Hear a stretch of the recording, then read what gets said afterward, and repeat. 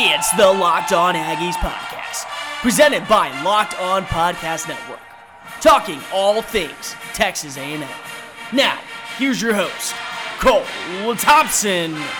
Howdy, everybody, and welcome back into another episode of Locked On Aggies, presented by the Locked On Podcast Network. Cole Thompson back in the driver's seat, talking all things Texas A&M. And guys, make sure you're following us on social media. I love answering your questions. I love seeing feedback. That's at Mr. Cole Thompson. You can follow us at Locked On Aggies, and you can check us out at Aggies SI. You can also check out all of our great work at si.com/TAMU for all coverage of Texas A&M sports.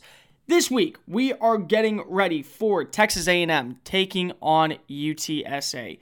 Game starts at 11 o'clock as your Texas A&M Fighting Aggies will look to improve to 6-3 against Frank Wilson and the Roadrunners, who are coming off of a bye week after defeating Rice. They entered the game with a 3-4 record. Guys, I promised you a guest was going to be coming on this show today. Unfortunately, due to our technical difficulties, we weren't able to get it to the exact level we wanted. But the content was so good done by our upcoming guests. We're still going to air it. We're still going to air both parts of the interview for you to be able to hear. This is not a normal sounding podcast. I promise you, we're going to do what we can to fix this in the future. But the content in this was so phenomenal, we could not help but air this one. We will continue to work on these technical difficulties in the future, but here we go. Greg Lucas interview from the San Antonio Express News previewing Texas A&M versus UTSA.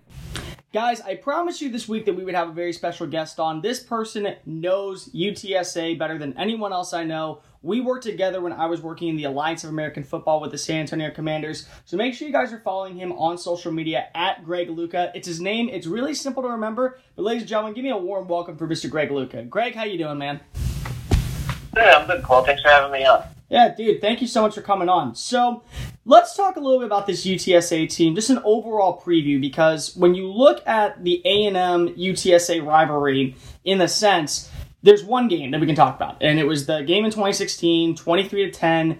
Outside of that, it's still a relatively new program, and the only thing these two guys share is maybe a few recruits who will blow off UTSA or blow off A&M to go to the other school. So can you just give us a little bit about, the whole program that Coach Frank is doing up in the Alamo City?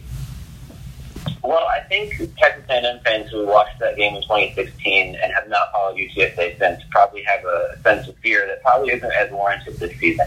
UTSA had a pretty good season that year, and then they were all right the following year. But last season they went 3-9, and their team has also struggled. The record kind of doesn't indicate how poor they've been because they've beaten Incarnate Word, who's an FCS school, and then two of the bottom feeders in the FBS with Rice and UTEP. So I think UTSA is not in a great place in the program right now, to be honest with you. A lot of the fans are sort of unhappy with the direction of the program, that a lot of people are calling for a coaching change, and a lot of it has to do with the offense, which has just been nothing short of anemic for the last couple of years now.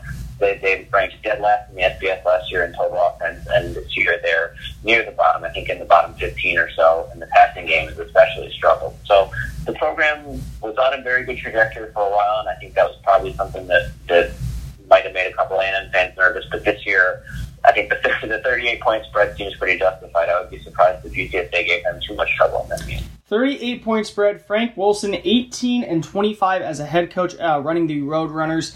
The biggest thing that I've noticed about this Roadrunner team is a lot of their key stars and a lot of their, I guess you would say, potential breakout players are freshmen. It's a very young team that's kind of growing, so does that give hope for the long-term plan of the future, even if Wilson is no longer going to be in charge? I think one of Wilson's strengths, his biggest strength probably, and the reason he was hired, has been recruiting. They consistently bring in classes that rank pretty well in terms of Conference USA, and the group that they have upcoming for this signing day in December, it looks pretty strong as well. But there's a lot of concerns and complaints, from the fan base mostly about player development and how much these guys make progress once they're on campus and once they're in the program. So last year, it was kind of the same thing where they had a lot of young players who were starting or playing impact roles, and now it's again this season. But there's just not seeing the steps forward with those guys that it sort of mutes the excitement a little bit. There's certainly some that stand out. Like quarterback Frank Harris, if he was healthy, now he's out for the rest of the season, but that's the guy that really seemed to energize the offense. And when he went down, he's only a sophomore, and that changed a lot of the trajectory of the team. Lowell Narcisse has been at quarterback, and he's also a sophomore. He's an interesting guy. He's a transfer from Mississippi Gulf Coast Community College who started his college football career at LSU, ended up wanting to transfer out when Joe Burrow came in, and obviously that was a pretty good move. It would have been hard to get some playing time ahead of him, but ended up landing here because of his connection to Frank Wilson, who also formerly was on the LSU staff and knows that area of the country really well. So he's been trying to get the offense going, but he seems more like a run-first quarterback, and we're still trying to figure out what he's capable of as a passer. So the offense is still in the works, and there are a lot of young pieces, like the freshman running back Sincere McCormick, another player people are very, very excited about. You haven't really seen a player with his talent or his level of explosiveness come through here and contribute this early from the running back perspective especially. So that's one to get really excited about. And some of the wide receivers are young, but the group has just had so little in terms of production that it's hard to feel like there's a ton of promise there. Yeah, we got Greg Luca on the phone from the San Antonio Express News. Covers all UTSA, all San Antonio sports. Make sure you're following him on social media at Greg Luca. It's just his name. You mentioned that sophomore quarterback Frank Harris is out for the remainder of the year. We were told a little differently. We weren't sure what was going on, but Lowell Narcisse has come in, really taken over. The one thing that I've noticed is it is a run-style based quarterback because when you look at his passing for completion percentage, 48.5%. He has 3 touchdowns, 3 interceptions. He's second on the team in rushing yards, and he has just as many passing touchdowns as he does lone rushing touchdowns. Has that been the game plan for UTSA this season? And unlike in years past, is just relying on that 1-2 punch in the backfield of a quarterback who can run, and of course the freshman running back, Sincere McCormick? Yeah, it was very interesting to see how it developed because Lowell Narcisse's first start was 3 games ago against UTEP, and they were so run-heavy there. But against UTEP, you can kind of get away with that. They were able to move the ball, and obviously UTEP is one of the bottom feeders in all of the FBS. So things that work against them might not work against everybody else. And when they came back against UAB the next week, who has lost a lot of talent from last year, but is still the defending Conference USA champions and has a lot of promising things about their program, UTSA tried to follow the same formula where they were really ground and pound, but they just didn't have the same level of success moving the ball. And so then coming back in their most recent game, which was 2 weeks ago against Rice, they really found a balance offensively. It was basically dead even split running and passing. And for Lowell, he only had 7 carries in the game compared to, I think it was about 29 pass attempts. So in that game, he showed the desire and the motivation to try to be more of a traditional quarterback and less of a run-first option. But again, it's one of those things where what works against Rice may not work against everybody else. Rice is probably better than their wins record indicates, but certainly not one of the, comparing them to A&M would be silly, So it's going to be a different formula this week that they're going to have to try to follow to have some success. But I think either way, balance is something that they need to try to find because as you face better defenses, if you're only threatening them one way, they're going to find a way to stop them. Yeah, I like how you said that Rice is a better team than what their record says, and I think that's the exact same thing about A&M. All 3 of their losses have come to top 10 ranked opponents, although Auburn now is sitting on the outside looking in at 11, but still, you can't really argue that losing to those 3 teams makes you a weaker team. A guy that I want to focus on before we go to a little bit of a break, Carlos Strickland. He's a weird tight end kind of dude. Everything that I've seen from him on the film is he's not your average tight end, but he's not a wide receiver in the flex position. He's kind of that slot kind of dude who kind of just doesn't work upfield. He's more of that short yard gain that you want in a slot receiver, but his size, 6'4", really just contradicts that statement. Yeah, it's really interesting to think about how he came here. I mean, he started his collegiate career at Cal, and then he ended up transferring to Kansas State, and then he ended up landing here. And he came to UTSA not even with an intent to play football, because he had struggled with some injuries and just kind of thought that he was done with that or needed a lot of time to get healthy. And ended up joining the team as a walk-on this spring, and suddenly former 4-star prospect is starting to deliver on that here for UTSA. Especially the numbers he's put up are not astonishing by any means, but given how little they've been able to create in the pass offense, he has been the top target and the top weapon. And like you said, he's listed as a tight end, but really I don't think that there are many plays at all in which he's just lined up at the end of the line and blocking straight ahead, trying to get the run game going. That's not really part of his game. He is more of like a wide receiver type player which was what he played in high school and in his first 2 college stops before he came here and kind of got a little bit bigger, and they at least nominally decided to change his role.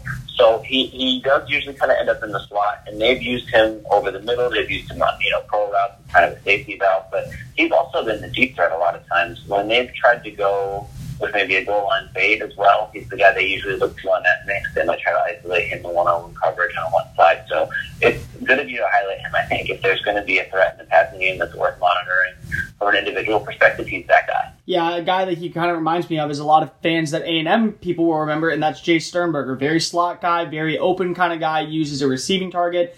Good luck for whoever's playing that nickel position, especially with the injuries that have been going on. More than likely, Devin Morris will get the chance to guard Strickland. We got Greg Luca on the phone, and we got to talk a little bit about this UTSA defense, because the offense is clicking, but is the defense on that same level? We do not know, but Greg, however, does, and we're going to break that down in just a quick moment. Guys, talking about erectile dysfunction is not an easy task to do. Usually we just brush it off or blame it on ourselves, saying, I've lost my mojo, or I'm just not feeling it tonight, or whatever excuse you like to use. But with Roman, it is easy to talk about, with a real doctor who can prescribe real medication. It's simple, safe, and totally discreet. With Roman, you can get a free online evaluation and ongoing care for ED, all from the comfort and privacy of your home. The doctor will work with you to find the best treatment plan, and if medication's appropriate, Roman will ship it to you with a free 2-day shipping option. The whole process is straightforward and discreet, so get started real fast by going to getroman.com/locked and complete an online visit. Erectile dysfunction used to be tough to tackle, but now with Roman, there's an answer for everything. So make sure you go check it out at getroman.com/locked to get a free online checkup today.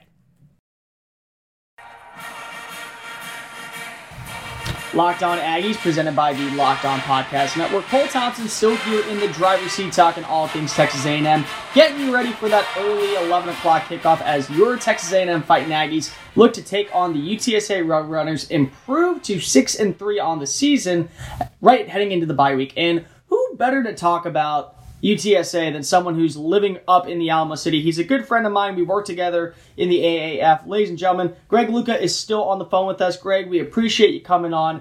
A guy I want to focus on a little bit more that you talked about right at the beginning of the show is the talent that we've never seen at UTSA, and that's Sincere McCormick. As a freshman, A&M is playing a freshman running back in Isaiah Spiller. He's from Klein Collins, right in this local area, about 65, 70 miles away.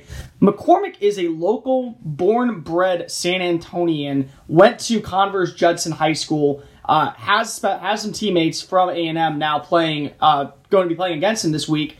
But the way he's running the ball, is anyone surprised by what he's done, and what is the logistics of his talent?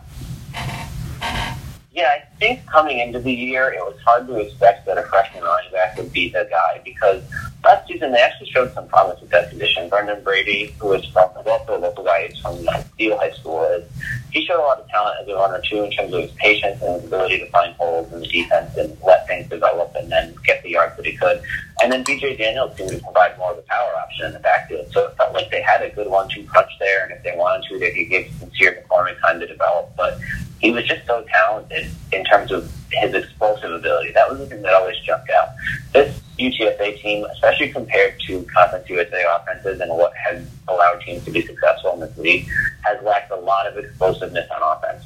And McCormick gives them the potential to break a 30, 40, 50-yard run, and he's done that sort of thing a few times already this year, to the point where he actually adds a new dynamic to their offense that they haven't had and that they desperately need. So he has a little bit of power to his game. I mean, he's listed at 5'9", 200. That seems about right. But more than that, he's shifty and quick. Those are the things that are going to stand out when you watch him on the field. And I think, like a lot of freshman running backs, there's times where you see him in pass protection and you're like, this needs a little bit of work. But his talent is kind of undeniable in terms of what he can do with the ball in his hands, to the point that they have no option but to put him out there and feed him as much as they can. I mean, against a top 15 Baylor team, he rushed for 87 yards, 2 touchdowns. A couple weeks ago against UTEP, biggest game of the year, 189 yards, 1 score on 22 carries. He's done it all. But there's a guy that I want to focus on also who went to Converse Judson. You're in that local area, and you may have just a little bit of information on him. most A&M fans still don't really know what his potential is, but he's starting to break out now. And the reason everyone was so high on him coming in was because of what he did at Judson. And that is A&M defensive end, former 5-star DeMarvin Leal. Do you just remember seeing anything of him during the recruiting process or when he was out in San Antonio that made him this can't-miss prospect? Yeah, so it's actually kind of funny, this game in general, that DeMarvin and Sincere and Rashad Wilson, one of the safeties for UTSA, they were all at Judson last year, and now they're all starting as freshmen against each other. The thing with DeMarvin and the people I've talked to this week, they actually reached out to their old high school coach, Sean McAuliffe, to try to get his take on, so I'd like to see all these guys on the field together and what led them to be so successful early. And it's sort of pretty obvious where it's just a lot of God-given ability with DeMarvin. I mean, his size and his talent are pretty clear, but apparently he had a really high football IQ even from a young age, just kind of understood the way things work and played very unselfish and was just kind of a, keep his head down, straight ahead worker. So it's not surprising that he drew interest from all across the country. And I'm sure there was some conversations within the Judson locker room about trying to keep him close to home. But when you're getting interest from Texas and Texas A&M and Alabama, it's not very likely that you're going to sign with UTSA. So no surprise there. But it'll be really interesting to see what he does. I know in the last couple of weeks, he's kind of slid into a starting role and started to be more productive. And I don't know if it's due to any other reasons like attrition elsewhere within Texas A&M's roster. But I imagine with him missing a lot of the spring session after enrolling in January because he had I believe it was a knee issue that he got scoped out, that it probably took him a little bit of extra time to start feeling comfortable and to get involved in the offense and what they want to do there. So we're really seeing him come into his own, and that is not to try into anybody here who recruited him or looked at him, just based on his size and his talent. DeMarvin Leal came in 2 weeks ago for an injured Michael Clemens and since has been dominant for the Aggies front line. Guy we haven't talked about, we got to talk about this defense before we let you go. There's been a lot of talk about how this defense has allowed teams to stay in the game. And you always want to find that leader, and sometimes that leader maybe isn't the biggest guy on the field, but the guy who plays bigger than he actually looks. When we were covering the Commanders, you remember Nick Temple. He was that leader of the Commanders defense, right. And he was 5'10". I mean, he was a nobody. And that seems what Andrew Martell is going to be this season. 6'1", 220. I believe he played safety at the start of his career. Now he has to move inside to kind of take over. Just what have you seen from him, and what have you seen from that back seven of the defense that could at least force Kellen Mond to maybe throw an interception and throw him off his rhythm at home? Yeah, you nailed it with Martell. He's a converted safety and he's not the most vocal guy from what I can gather. Maybe it's a lot different out on the field, but Carl Austin, who's second on the team in tackle, seems to be the guy who really is the most vocal presence and kind of that leadership. He was one of the guys, and I guess Martell is this way too, but they both played when UTSA last went to Texas A&M in 2016. So they have that experience, especially being in this kind of environment and facing this kind of a talent level. So they're very much positioned as the leaders of the defense, but it's hard to evaluate the performance of that unit as a whole. I still feel like the stats are misleading because they have good numbers against the pass, but they've been back down big in a lot of games, which the other teams haven't had to pass the ball, and that probably inflates those numbers. And then, one of the non-conference games is against Army, so that's going to make your pass defense look better because that's a triple option offense that isn't going to throw the ball anyway. So I really have questions about both the run and the pass defensively. It seems like they've been able to be exploited in both areas depending on the matchup. So I would think that A&M will have as much success as they want with either one of those. I think it would be difficult for UTSA to get stops. If UTSA has a strength, it's the defensive line, where they were, at least early in the season, kind of priding themselves on being able to rotate a lot of different guys who can either rush the passer or play as big bodies in the middle. And they lost one of those guys. King Newton is going to be out for the rest of the season, and they've been banged up with a couple of other people who have thinned the rotation a little bit. But everybody who's gotten increased snaps would seem to just make the most of them. So up front, defensively, is where they are the most talented and the most dangerous. But I still wouldn't think that would be enough to give A&M any problems. Greg Luca from the San Antonio Express News joining us, covers all things San Antonio sports, predominantly UTSA sports. Greg, before we let you go, with the injury to Frank Harris, with the injuries on the defensive line, is there a reason for A&M fans to be scared of taking the over on the spread of 38.5? And also, what's your prediction for tomorrow? Yeah, it's interesting. I hadn't really thought about it. With these games, it gets so difficult to tell how you should, potentially advise people to bet on it because it's just a matter of how much Texas A&M wants to keep their foot on the pedal. I could see a scenario where it's, 35-0 at halftime, and then you really don't know if they're going to cover or not because suddenly it's like, well, do they want to play the second-string guys? Do they want to play the third-string guys? Do they want to get the starters some more run? And then how does UTSA respond against those second and third units anyway? I think a lot of those guys are going to be substantially more talented than UTSA's starting group. And that's not a knock on anybody. It's just the reality of how recruiting works at that level. So I think probably the 38-point spread seems fair. I would be surprised if UTSA found the end zone. So I'll take, let's call it 44-6. That gives me 38 points, right? Yeah, 38. There you guys have it. You have the man himself, Greg Luca, who covers the team, saying, take the over. It's going to be okay. We all know it's going to be fine. Guys, once again, give a huge shout out to Greg Luca. Give him a follow on social media, especially if anything you need for San Antonio sports. It's at Greg Luca. Simple. It's his last name. Greg, once again, thank you so much for coming on and joining us today. Yeah, well, thanks for having me. Anytime. Anytime, man. Greg Luca, everybody from the San Antonio Express News. Listen, we have Asking Aggies. We have to talk about the rest of the SEC. We have to give our predictions here on Locked On Aggies for tomorrow's game. Is A&M going to be able to cover that 38-point spread? And are they going to be able to see the second stringers, such as Zach Calzada and Anaya Smith, start making a name for themselves and giving hope to the program? We will discuss that along with all the other SEC schools in just a quick moment. Locked On Aggies, presented by the Locked On Podcast Network. Cole Thompson still here in the driver's seat. Hey guys, one more giant thank you to our guest today, Greg Luca. I apologize once again for the audio context, but it was too good of an interview to pass up for us to be able to have someone with that much knowledge be able to transfer it over to our airwaves. And once again, if you want to follow him, make sure you do. It's very simple. It's at Greg Luca on Twitter. He is a fantastic follow.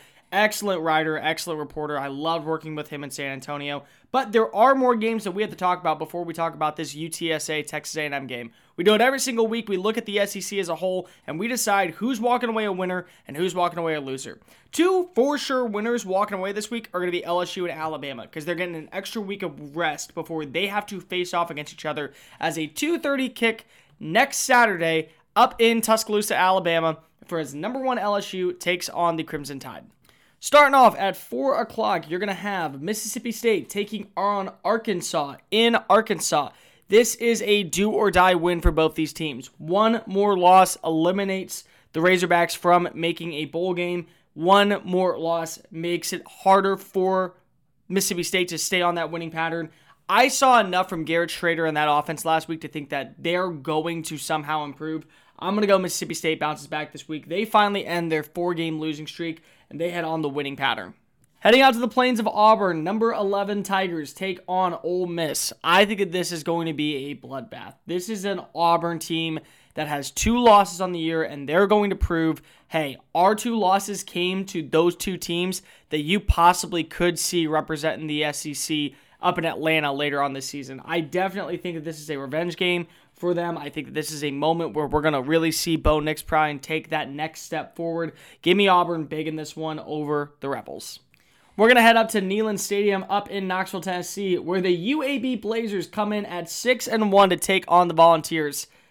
Man, wouldn't it be something to watch UAB win this game? I mean, let's be real. The way Tennessee has looked all season, are you going to bet against UAB right now? I am. I'm going to go with Tennessee getting that win, but it's going to be a lot closer. This is going to be one of those struggle wins that we're talking about later on down the line where UAB maybe could have pulled it out at the end. They're bowl eligible, though, so congratulations to them. Congratulations to Bill Clark. I expect this, though, to be a lot closer than people are going to expect. Time to head out to South Carolina, where the Gamecocks are finally looking to pick up that victory following their big-time upset against Georgia at Sanford Stadium. They're taking on Vanderbilt. This should be a game where South Carolina picks up the win, and if not, that's going to actually probably have more concerns on their future of the program more than what Vanderbilt has done. Vanderbilt has struggled, but they did get a big upset win over Missouri. I think South Carolina wins. It's close. I'm talking like field goal close, but they still find a way to get victory. We're going to move on to the SEC game of the week, the in-house SEC game of the week. It is the largest cocktail party ever, and that is the number 8 Georgia Bulldogs head to Jacksonville, Florida to take on the number 6 Gators. One of these teams is going down, and the biggest thing is how are you going to decide this? Is it going to be based off what Kyle Trask has been able to do, or are we going to see a dominant run game from the Georgia Bulldogs? I'm leaning right now right down the middle. It's close, man. This is going to be a game where as soon as coverage for A&M ends, when we're sitting up in the press box and we can decide how we're going to write this out, this is the game that's going to be on television. I cannot wait to watch it. I'm going to go Georgia. I think Georgia needs this bounce-back win, and I definitely think that they're going to get it. I like Florida. I like what Dan Mullen's doing, but I just think Georgia has that little bit of an edge. They fell during that week against South Carolina, but they're ready to bounce back. They're ready to show that they are a true contender. They want to get back into that top 5 playoff pitcher conversation, and with a win this week and a loss to Alabama versus LSU, whoever loses that game, this could be their ticket to punch it back in. Finally, A&M versus UTSA. Usually I spend a lot more time on this, but I don't think I have to. If A&M comes out, they play strong, they play fast, they play hard, they do exactly what they need to do on the ground, they're going to be fine. In the end, it's all about consistency. That's legitimately it. And that's been Coach Fisher's motto the entire season. If they can just be consistent, find a rhythm on the ground, find a rhythm through the air, make a big stop on defense, hold the team, they're going to be good. But this is also a game where I want to see the younger talent go ahead and play. We did 2 episodes on who to watch for the storylines coming out of San Antonio, as well as which young A&M players could be up for a big game. I expect Kellen Mond to be in until the start of the third quarter, probably go one more drive, and then let's see Zach Calzada and that second-team offense see what they can do. Big-time win for A&M. They go into the bye week with a 6-3 record. Give me A&M 51, UTSA 6. That's going to do it for this week of Locked On Aggies, presented by the Locked On Podcast Network. Make sure you're following us on social media at AggiesSI, at Locked On Aggies, at Mr. Cole Thompson. Check out all of our great content at si.com/TAMU. That's si.com/TAMU. And for all great local podcasting in your local area, make sure you check out LockedOnPodcast.com. We will be back on Monday to discuss what went right and what maybe went wrong against the Roadrunners before they head into their bye week. This has been Cole Thompson with Locked On Aggies. We will see you Monday, nerds. And remember, gig 'em, y'all.